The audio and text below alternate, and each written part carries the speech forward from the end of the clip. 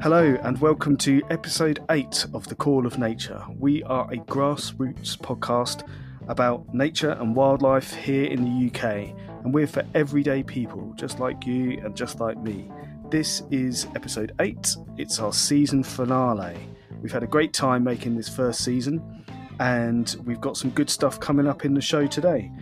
First of all, we have an interview that we made the other week with a family from southwest London, Naavya, Neha and Julie, and they are a family who just got into nature, and they're telling us about some of their experiences.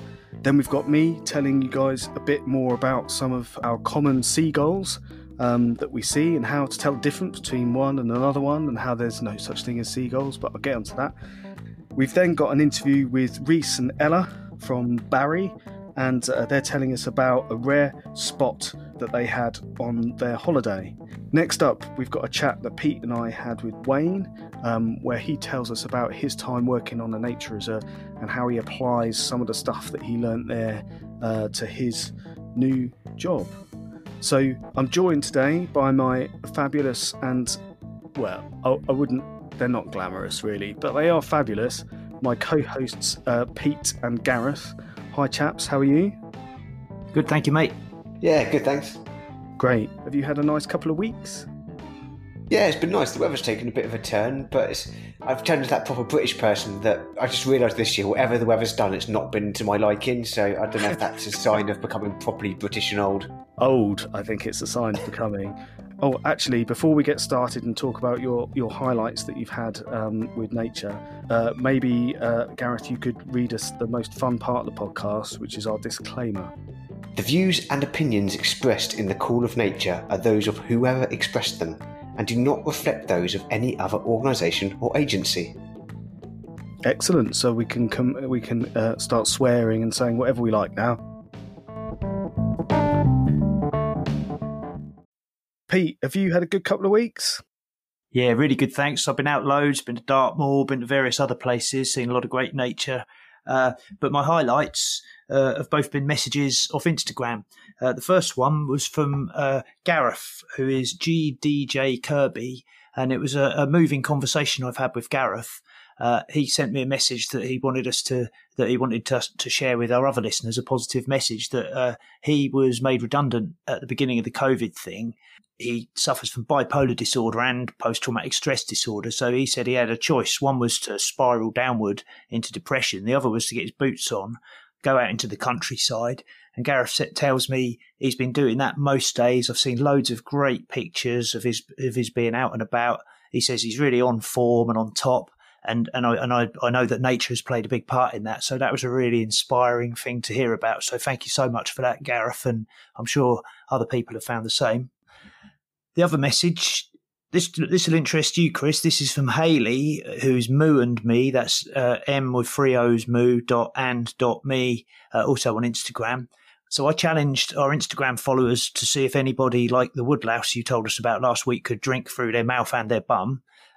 Hayley said no, she can't, but she did tell me that tortoises sort of do. So did you know that? I didn't know that. No, neither did I. So they can drink. I've looked. I've actually done some research this week, and it turns out they can they do drink, but they also are believed, and that's the word that I read, that they can take water in for a vent in their tail, but it's only believed. So if you could go, one of you, and find out whether they can or not, that'd be great. I'll go and ask a tortoise. Do that. So Thank you, Gareth and Hayley. Oh yeah, 2 great messages. Yeah, I hope Gareth is doing okay. And speaking of Gareth's, what's been your nature highlight, Gareth? Well, I'm not sure I can beat that. That was an amazing story. But mine was today. I'm going to WhatsApp it over because I took a photo of it. So it should be arriving with you boys shortly. Oh, so right. I was in the garden and I've got a rose bush that's been absolutely stripped, but I don't mind because, that's nature. But I was intrigued to find what was doing it. And I found a leaf that had the culprits on them, and it was absolutely covered in them. So it's basically a sawfly called the rose sawfly, and you see them, the actual fly in the summer, and they basically look like sort of black flies, but like someone's stuck an inflated orange or yellow balloon underneath their bums. Right. And these are the larvae, and they just absolutely munch through the rose bush. But there's this leaf here, and there must be, I don't know, on both sides, there's like 20 little caterpillars on it. Yeah. It's fantastic. Gareth's just sent through a picture, and they're beautiful little things, aren't they? They are. They're really going for it. Yellow and green with all these black spots. And it reminds me of people trying to get to the bar because there's not like enough space. They've all just like got themselves an elbow or a head in, whatever they can, to get a bit of the leaf. Yeah, they're beautiful. Oh, cool. Thanks for that.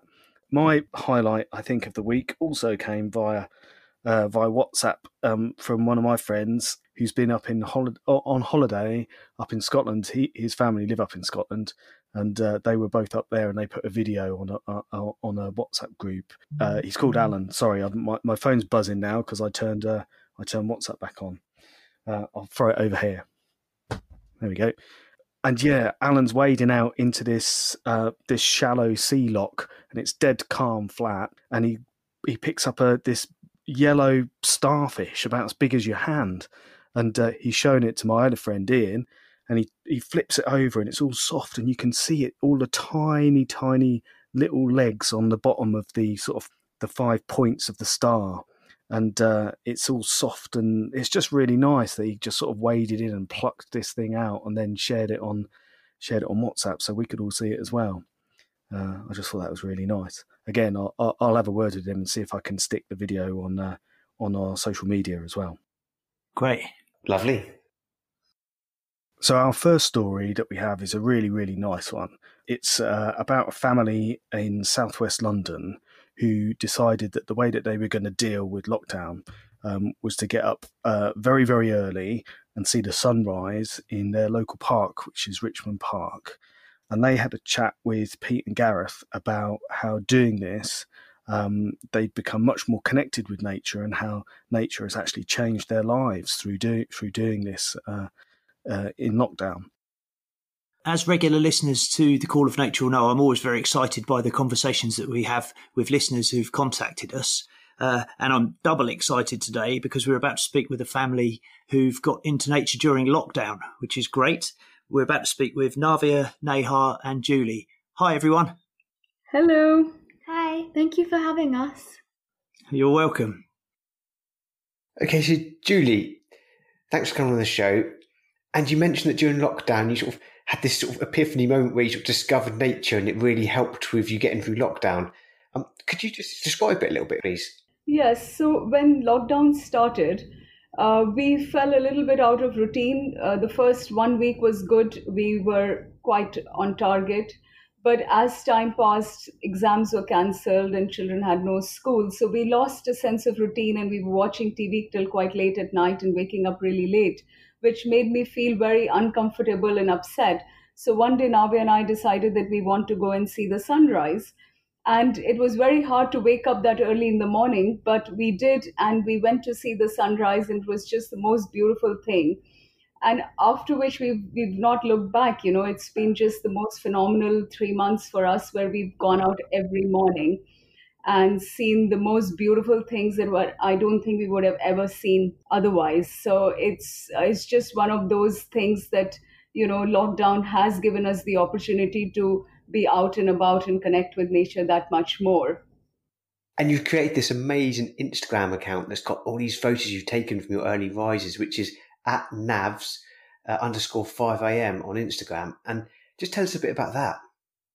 Yes, so when we went early in the mornings, we also met like-minded people who really woke up early to just enjoy nature and be around with the birds, or, just come to see the sunrise, spend a few peaceful moments.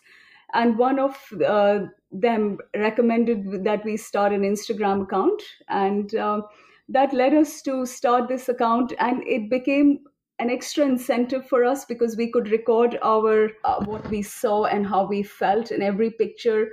It was taken through an iPhone, so it's not perfect, but it is just what we felt and what we loved and what we liked, so that those pictures represent that. And it just feels like a creative outlet as well. So it was brilliant. It just fitted in really well with our early rises and, our outings.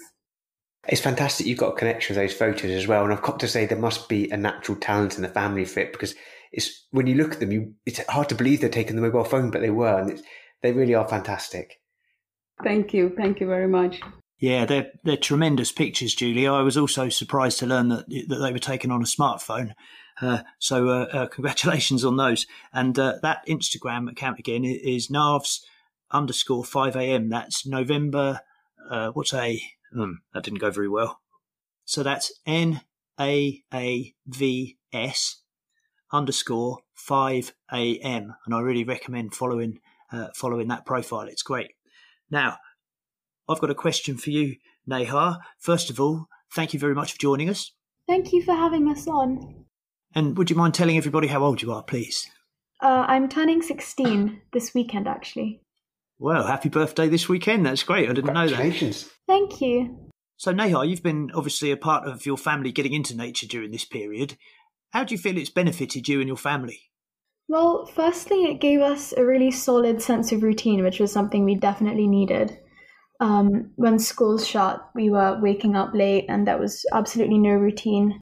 My GCSEs were cancelled. I had absolutely no motivation to study or anything. I think it really helped us get into the swing of having an actual routine in a practical sense. In terms of well-being, it was a really lovely thing to do. It's been a really good experience waking up every morning, and it's something that we all really look forward to because we've made such a connection with the animals, especially the waterfowl, that we wouldn't have made if we hadn't been spending so much time with them. So it's kind of like having pets, but wild pets. So that's been a really lovely thing to do. It also gave us a sense of purpose and accomplishment when we would feed the animals. It makes you feel like you've done something and it's not even 6 a.m. yet in the morning. So that was really fulfilling. Were you surprised at the sort of wildlife you were seeing in the park? Obviously, I assume you've been there before, but there seems to be all manner of things out at that time in the morning. Was that surprising for you? Well, it was surprising to see how they were behaving because earlier on, sure, we'd gone to the park and we'd seen the waterfowl and the deer and the birds, but we hadn't really observed them or spent time with them. So it was like seeing them for the first time because we wouldn't notice how they'd clean themselves or the way they'd eat or how they'd show affection. So it was really lovely getting to know them again, really properly. So that was something new. And seeing some of these really interesting behaviours. Yeah. Hey, Naavya, thanks for coming on. Thank you. And how old are you? Well, I'm 8. So you've been out seeing all these things that loads of people spend lots of their lives trying to see, particularly some of these behaviours they're showing. What's been the favourite thing that you've seen over this time? Well, I enjoy seeing the waterfowl in the morning as they're more sociable when there are less people out and about, and that allows them to trust us more. And as we do so, we can see over time how the goslings and the ducklings' feathers change and go and are darker when they are older, and how the fawns grow up too. And the fawns' features also change, as they originally have lots of hair on their chest, but as they grow older, their coat is shorter. And the coot and moorhen's feet are massive, and I wouldn't have known that unless we had been going out. And even when the coots are so big, they're still fed by their parents from their mouths, which is cute to see. And whilst we are out and about, I've also seen new things that I wouldn't have, as we saw a heron caught a live fish, and it was wriggling down its throat. And we even saw a pike grab a duckling, which was most unexpected, as pikes aren't usually so close to the edge of the pond. It's amazing, Naavya, the way you're speaking and describing things. It's exactly how ecologists do it. I think there may be a future career in ecology for you. But that's great. I've seen the photos. I think I have to say I'm going to point out 2 of my favourites. It was just I think you mentioned earlier, there's one of a heron scooping up a fish, which is brilliant. And you said you saw the heron eating the fish as well, and you could see it going down. Yeah, and well, we also found a dead little owl, on the side of a tree. And yeah, and sunrises are really beautiful on certain days, which is our aim to really see. And some other days it's misty, and there's when you look around you, there's just a ring of mist, and it's pretty cool. I tell you what, it sounds absolutely brilliant, and I think you've been making a lovely montage of all your experiences there, which will last a lifetime. So thank you for talking about that. Yeah, well done, Naavya. That was excellent.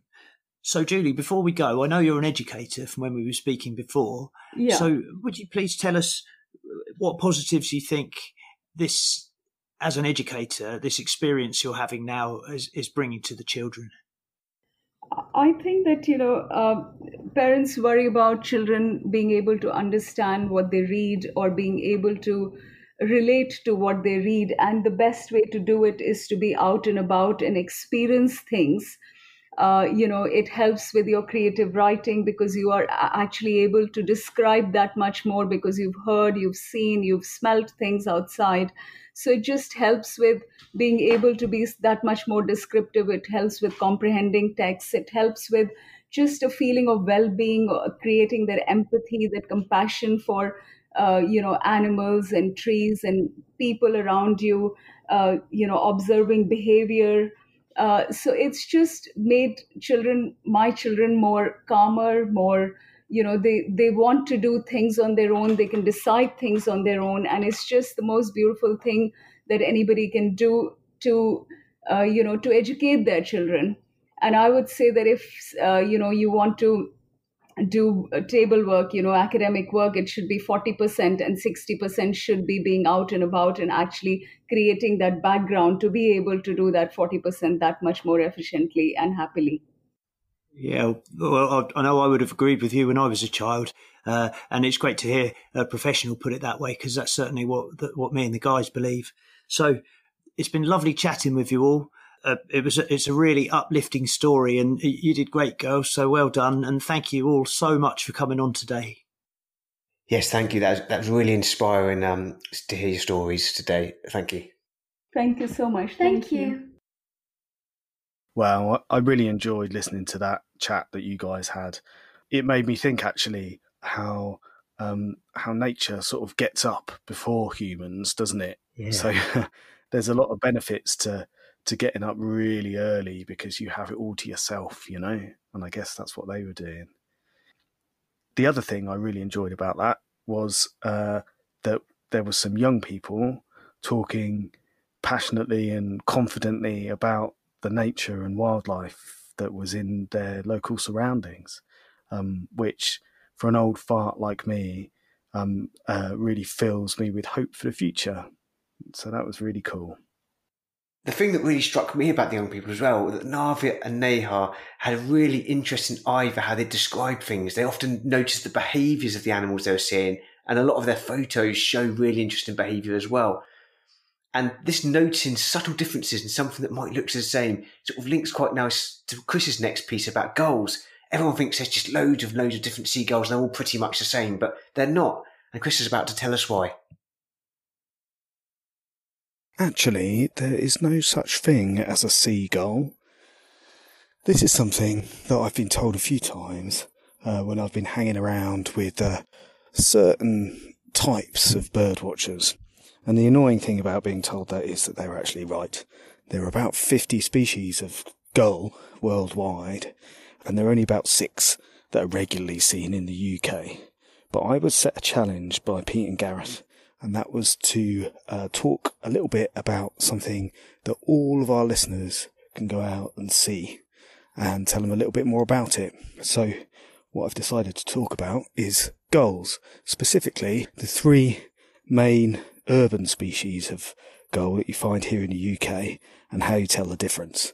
And my challenge to you as listeners is for you to go out today or tomorrow, find a gull or a seagull and work out what type of gull it is. Firstly, a little bit about seagulls and the city. So there are more and more gulls moving into the city. Cities are brilliant places for them to breed, on rooftops and factory roofs and things like that, but they're also great sources of food, particularly when big open landfill sites sprung up in the UK. And while urban populations of gulls are going up, actually the more traditional places where they used to nest and feed by the coast are actually declining. And there's lots of possible reasons for that, but I won't go into that just now.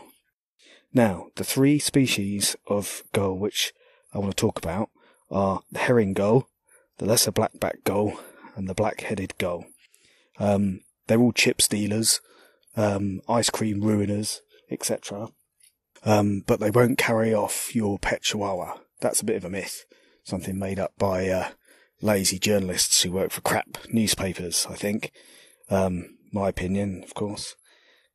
Now, if you don't see one of these three when you're trying to ID your first gull, and it's something else, then that's brilliant. It means you've seen a less common species. And also, a little thing is to mention is about juvenile gulls. Now, gulls live for a very long time, 20 or 30 years, some species, and they have an extra stage of feathers compared to most birds. Most birds go from like fluffy feathers in the nest down, straight into their adult plumage, but gulls don't. They have an intermediate phase where they're kind of black or brown, speckly, mainly brown really, and they take a while to get into their adult plumage, the white that most people associate with them. And this can take a long time, and it's really tricky to ID juvenile gulls. And certainly if you're new to looking at nature and trying to identify things, I wouldn't waste your time. Go learn something else. It's hard work. So I'm talking about adult gulls. So the first thing to look at is probably the size. Herring gulls and lesser blackback gulls are big. Bigger than a chicken. And black-headed gulls are probably smaller than the chicken. So that is your first thing to look at. Other things to look at are their feet. Herring gulls have pink feet. Lesser blackback gulls have yellow feet. And your black-headed gulls have sort of an orangey red foot. So another thing to look at is probably the head. Herring gulls and lesser blackback gulls have white head with a large yellow beak. Whereas your black-headed gulls have, well, as the name might suggest, black heads. They actually look a bit different depending on whether it's summer or winter. Summer, when they're in breeding season, they have this kind of chocolatey brown hood, which pretty much looks black from a distance. And in the winter, they have a white head with a little black patch on the side. The third or fourth, I can't remember where I am, thing to look at is the colour of their backs. Now, herring gulls have a pale grey back. Black-backed gulls, lesser black-backed gulls, have an almost black back. And black-headed gulls have that kind of pale grey as well. And after a while of looking, it will become more familiar to you. In this day and age, of course, you can just Google things, but those are the three species to have a look at first. Herring gull, lesser blackback gull, and black-headed gull. Do a Google image search and see if it matches what you see. But it's also nice to start building up that knowledge of the natural world around you. So here's my challenge to you, the listener. The next time you're out and about and you see a seagull, try and ID it. Look at its legs, look at its beak, look at its size, look at what its head and its back's like. There's no prize of us. There is a prize, of course, and that is learning, for starters, but also being a bit more connected, a bit more aware of the natural world around you. And also, you can show off that you know how to ID different sorts of seagull. Oh, and if anyone tells you that there is no such thing as a seagull, I've got a bit of advice as well. I would say, tell them that you know that, but you like calling them seagulls because it's a better name. And if they're cool, they'll probably agree with you. And if they're not cool, it'll probably annoy them. And, well, that might be a fun thing to do. So have fun out there IDing those seagulls.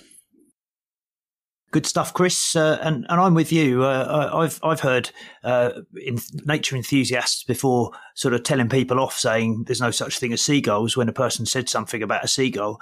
I don't really see the need for it. You don't ever hear anyone saying there's no such thing as eagles if somebody says they've seen an eagle. And why shouldn't we have a collective term for gulls anyway? I think we should embrace the term seagulls, and us nature fans, we shouldn't be putting people off. If someone's showing an interest in something, we shouldn't be telling them they've got it wrong. We should be encouraging to find out more, just like you have, Chris. So, yeah, well said, mate. And I've got to say, I can be a pedant with the best of them, as you well know. And even I'm a bit like, really, I think we should let seagulls slide. Yeah. Also, seagulls, I didn't mention it in the thing, but it is the nickname for the greatest football team in the Premier League as well. In the Brighton area, you mean? The greatest Premier League. I'm not even sure about in the Brighton area. They're definitely the best team in the Brighton area. Yeah, time to move on. Yeah. With episode 8 of The Call of Nature being the season finale of season 1, we've tried to save up some really special stuff. And one of the things we've wanted to do right from the get-go was get some enthusiastic children on the show talking about nature. And Gareth and his friend Rhys and his daughter Ella have all been chatting about some really exciting nature. Okay, today on The Call of Nature, I'm delighted to be welcoming my friend Rhys and Ella, who had a really exciting spot when they were on holiday. Hey, Rhys. Hello, Ella. Hello. Hello. So, Ella, I think you might be the one who saw it. Can you explain what you saw and what did it look like? So, zebra pattern? It had a zebra pattern on its wings. Oh, it's amazing. And where did you see it? On the holiday wall of our little cottage. So it was literally, you walked outside and you saw it on the wall of the cottage? Yeah. Do you remember where we were? What part of England? Scotland. Scotland? No, not Scotland. Where were we? Somerset. Somerset. So what did you do then, Ella, when you spotted it? We were quite excited, weren't we? Yeah. We saw it on the wall and it stood out an awful lot, didn't it? With this bright colours. And we didn't really know what moth it was, did we? We'd never seen anything like it before, and we'd never seen anything like that where we're from in South Wales. So we were very intrigued what it was. I put our listeners out their misery. I got this image WhatsApped to me of this moth, and it was a Jersey tiger moth, and I'm really into mothing, as are the rest of the guys in Call of Nature, and none of us have ever seen this, and it's a nationally scarce species that used to be restricted to the Channel Islands and the southern coast, and it's been gradually moving north of climate change, but Somerset is sort of right at the northern extent of where you see it. It's a nationally scarce species, so we were really excited and really jealous about what you've seen. Well, once we found out what it was and that it was a scarce species in that part of the world, we were very, very privileged, weren't we? We were really excited that we'd seen something that not lots of people had seen in that part of the world. And in particular, when you yourself said that you were very jealous, that did make us feel really privileged, didn't it? And happy to have seen such a beautiful creature. Did I get this right? That you actually saw another one a few days later? We did see another one a few days later. It was underneath the leaf of a tree. I can't remember what tree. I think it was an apple. I think it was it was a plum tree. It was sat underneath the leaf of a plum tree. So I don't know if it naturally feeds on that at all, but it seemed to be enjoying itself in that position anyway. Lovely. And Ella, I actually had to do a little bit of research and find out what the caterpillars eat. What do you reckon they eat? Leaves. Well, they do eat leaves. They eat nettles. Do you know what? We saw an awful lot of nettles on our walks around Somerset, didn't we? They seemed to be absolutely everywhere. Thank you for coming on to share that story. I'm still massively jealous, and I think Ella might be the person to go out with if you want to spot Jersey tiger moths. So thanks for coming on. You're welcome. And hope to hear from you again. Thank you very much. One of the things that's great about being as young as Ella, or being older and just not having got into nature yet, is that you have these new experiences much more often. You make these discoveries of these beautiful creatures and plants that you'd never seen before. But the great thing with nature is that it's such a massive subject with so many millions of plants and animals here in the UK that even people like, Dr. Gareth and me and Pete, we see new stuff every week. All you've got to do is start looking, really. Or you need a bit of guidance sometimes. Our next guest, Wayne, has spent many, many hours helping people to have those great experiences with nature. And here's the chat that Pete and I had with him. Chris and I have been joined by my friend and former colleague, Wayne Prosper. Now, Wayne is an amateur lover of nature, so me, Chris, and Wayne have all definitely got that in common.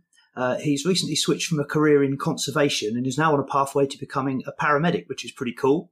And he's got a particular interest in social care and how well-being and nature are connected and how those things all work together. So, Wayne, welcome. Thank you for coming. Thank you very much. It's a pleasure to be here. So, Wayne, Pete tells me that you used to work at RSPB Arne, which is a nature reserve down in Dorset on the coast, which I've been to, and it's amazing. And that you worked in the sort of welcome building down there. So you must have met like hundreds and hundreds of people coming to nature reserves for their first time over the years. What sort of things did you say to them? Yeah, I did. I used to love it. I used to love working down there, and I used to love interacting with people as well. So for me, primarily, it was welcoming people to the reserve. And it's interesting, really, because, people do come to reserves for many different reasons. And, you get your nature lovers, you get your bird watchers, things like that. So it was really a case of, orientating them with the reserve, telling them where they can go, what they can see.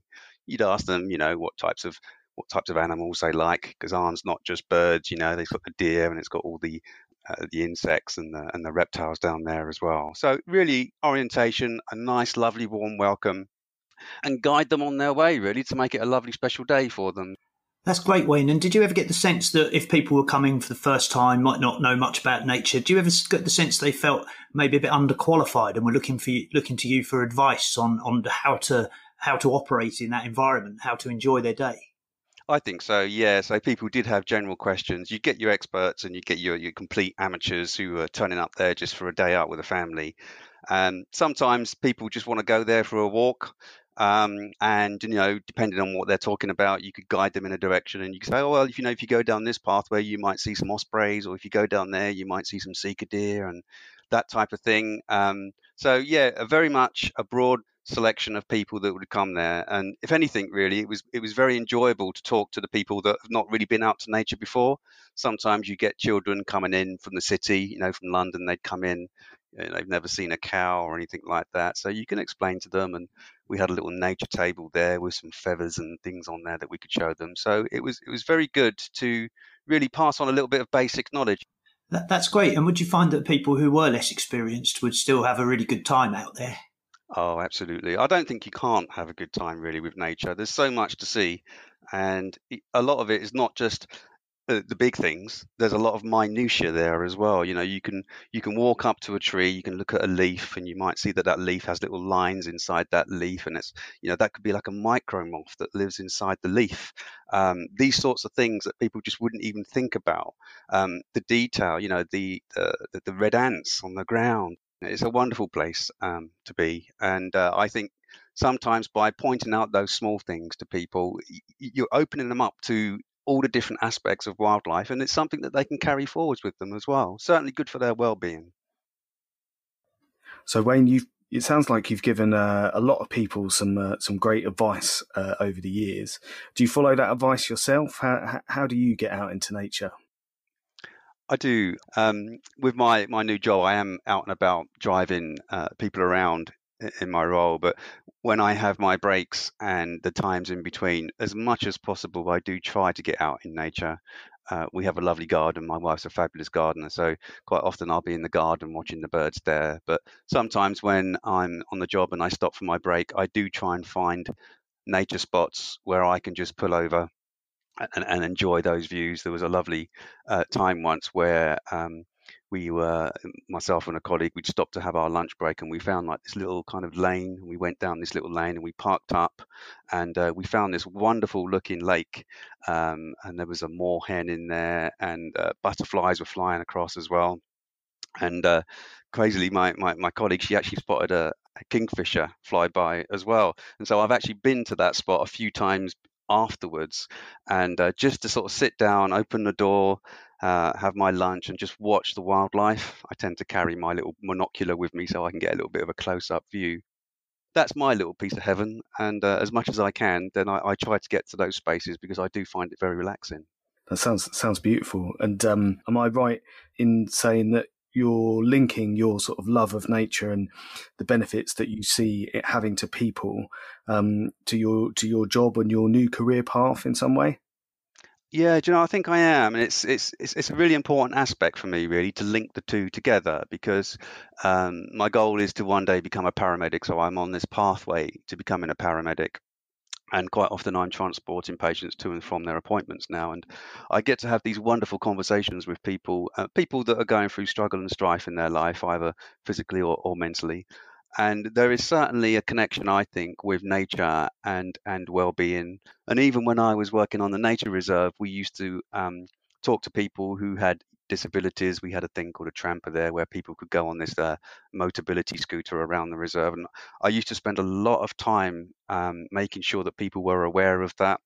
And there was a lovely story of a lady who came along one day with her husband and her son, and they wanted to go out. And she thought that she would have to spend her time in the cafe whilst the husband and the son went out. And of course, she was wheelchair bound. And in fact, her husband had difficulty walking as well. But I told them both that actually, do you know what? We've got two trampers, so you can hire one each. And so that's exactly what they did. They hired two trampers and they went out and had a wonderful day. And they came back, and it was so emotional at the end of the day. She came back and she was absolutely in tears of joy. And she came to me and she said, you know what, thank you so much for telling us about these trampers. We have had the most amazing day. I thought that I was going to spend my time up in the cafe whilst my son was out with my husband. But as it turns out, we were out together, and it's absolutely one of the best days I've ever had. Oh, and it absolutely made my day, and it just crystallized everything that I thought about how nature can be healing, linking wildlife and well-being. I think it's very, very important, and I think more people should do it as well. I think people will find it very therapeutic. If anybody ever has an opportunity to go and spend a day on a nature reserve with their family, with any ability, then certainly it's something that should be done. Well, Wayne, you had me welling up there. That's such a lovely story to hear. Yeah. Fair play to you for being involved with that. So, well, we've loved chatting with you today. I feel like people at home hopefully have really enjoyed hearing from you as well, and you may have inspired some people to get out into nature, and that's what it's all about, of course. So, Wayne, thank you very much indeed for joining us today. Thank you very much. Thank you very much. I've really enjoyed myself. Thanks, Wayne. Well, I wasn't kidding. I really was welling up when Wayne told me about that. I used to go to Arne a lot through work and that sort of thing. And I've seen a lot of people go out on those trampers, and it really is amazing to see what difference it can make when people get to go out with their families and enjoy nature. Because as we've said before on the show, nature is not just about going out and seeing cool stuff. It's about enjoying it with other people, and that's something you can really do at Arne. Yeah. And in fact, one of the great things about these bigger nature reserves is they cater really well for all different sorts of people. And I think, like, particularly for people with mobility issues who want to get into nature a bit more, I'd really recommend starting out with a bigger reserve where you've got like flat pathways and you can get around really well, and places that have like hides that are more accessible and you can get in and stuff like that. All the sort of big nature reserves are getting really good at that sort of stuff. And the thing I like about Arne is it's starting to get away from this concept actually of being a nature reserve, because I think that's a very 20th century view of that you put wildlife in this place and that'll be enough to look after it. And we've known for years in science that nature reserves generally don't work because they're all far too small for the things that they've been designated to protect. So Arne, it joined up loads of sites that were good for wildlife, and it started to look at this landscape scale. And we've really got to start thinking about wildlife like this, that wildlife should be integrated into all the green spaces around us, because that's the only way we're going to stop wildlife declining in this country. So as we said at the start of this episode, it's the last episode that we're going to do for a little bit. We will be coming back and doing some more, but it's probably a good time for us to just have a quick chat about what we've enjoyed doing most. Pete, what have been your highlights so far? Well, my highlights, Chris, have both been in this episode as it happens. My background's in fundraising for conservation, as you know, and I know very well what a big problem the disconnection of young people and children from nature is to our chances of doing anything to save it. So for me, having 3 young people on this episode, all talking in such enthusiastic terms about nature, that's my highlight every time. I certainly can't argue with that, Pete. It's been great to hear from some young people, definitely, and hopefully we'll hear from a lot more. Gareth, what have your highlights been so far? Oh, there's so many. I mean, listen to your dad and his fantastic voice telling us about spider webs in episode 5. I also really enjoyed Jerry telling us about his dad picking up old ladies in episode 4 as well. And when you finally allowed me to talk about plants with Dan in episode, I think that was episode 5 as well, wasn't it? But actually going back to the first episode with Gemma talking to us about green infrastructure and how we shouldn't just accept the boring green spaces we're often presented with. We should demand more for wildlife and more for us. Yeah. Wow, that seems like a long time ago now. I think that my highlights so far, or the bits that have impacted on me most, firstly, I think Pete's chats with Lynn about veganism, that's definitely changed the way I've thought about food for the better. Just making some choices, and I've definitely made some choices to not eat so much meat for environmental reasons. So well done, Lynn. You've changed my mind a bit. And then also, I really enjoyed getting out and seeing glowworms for the first time, because I've tried a couple of times in the last few years and been unsuccessful. But it was also really nice to run into some people in the absolute pitch dark who are doing the same thing and have a chat to them and get to record that. Yeah, that was really funny, Chris. I loved that. So that's season 1 wrapped up. But the good news is we have commissioned ourselves for season 2, which has got lots of exciting stuff. And we've got a few treats in the meantime. Pete, what does that include? So season 2 is going to start in October, everybody. But before then, we're going to have some mini episodes coming out with some of the great content that we're getting from the many people who are now contacting us with their stories and experiences, just like we want people to do. So thank you for that. And excitingly, in season 2, we hope to be unveiling a new presenter joining the team. Does that mean one of us is getting sacked? Oh, haven't you told him, Chris? No. Oh, no. Gosh. Smooth it over. We'll talk to him in a bit.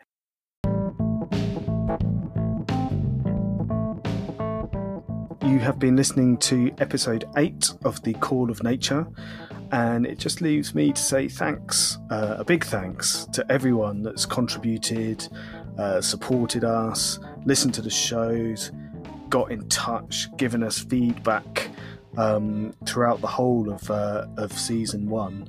The whole of season 1 is available to listen to on all of the major podcasting platforms. So if this was your first episode, then you're in luck, because there's loads more of this stuff out there. And we will be back in October with a new fancy season 2. So bye everyone.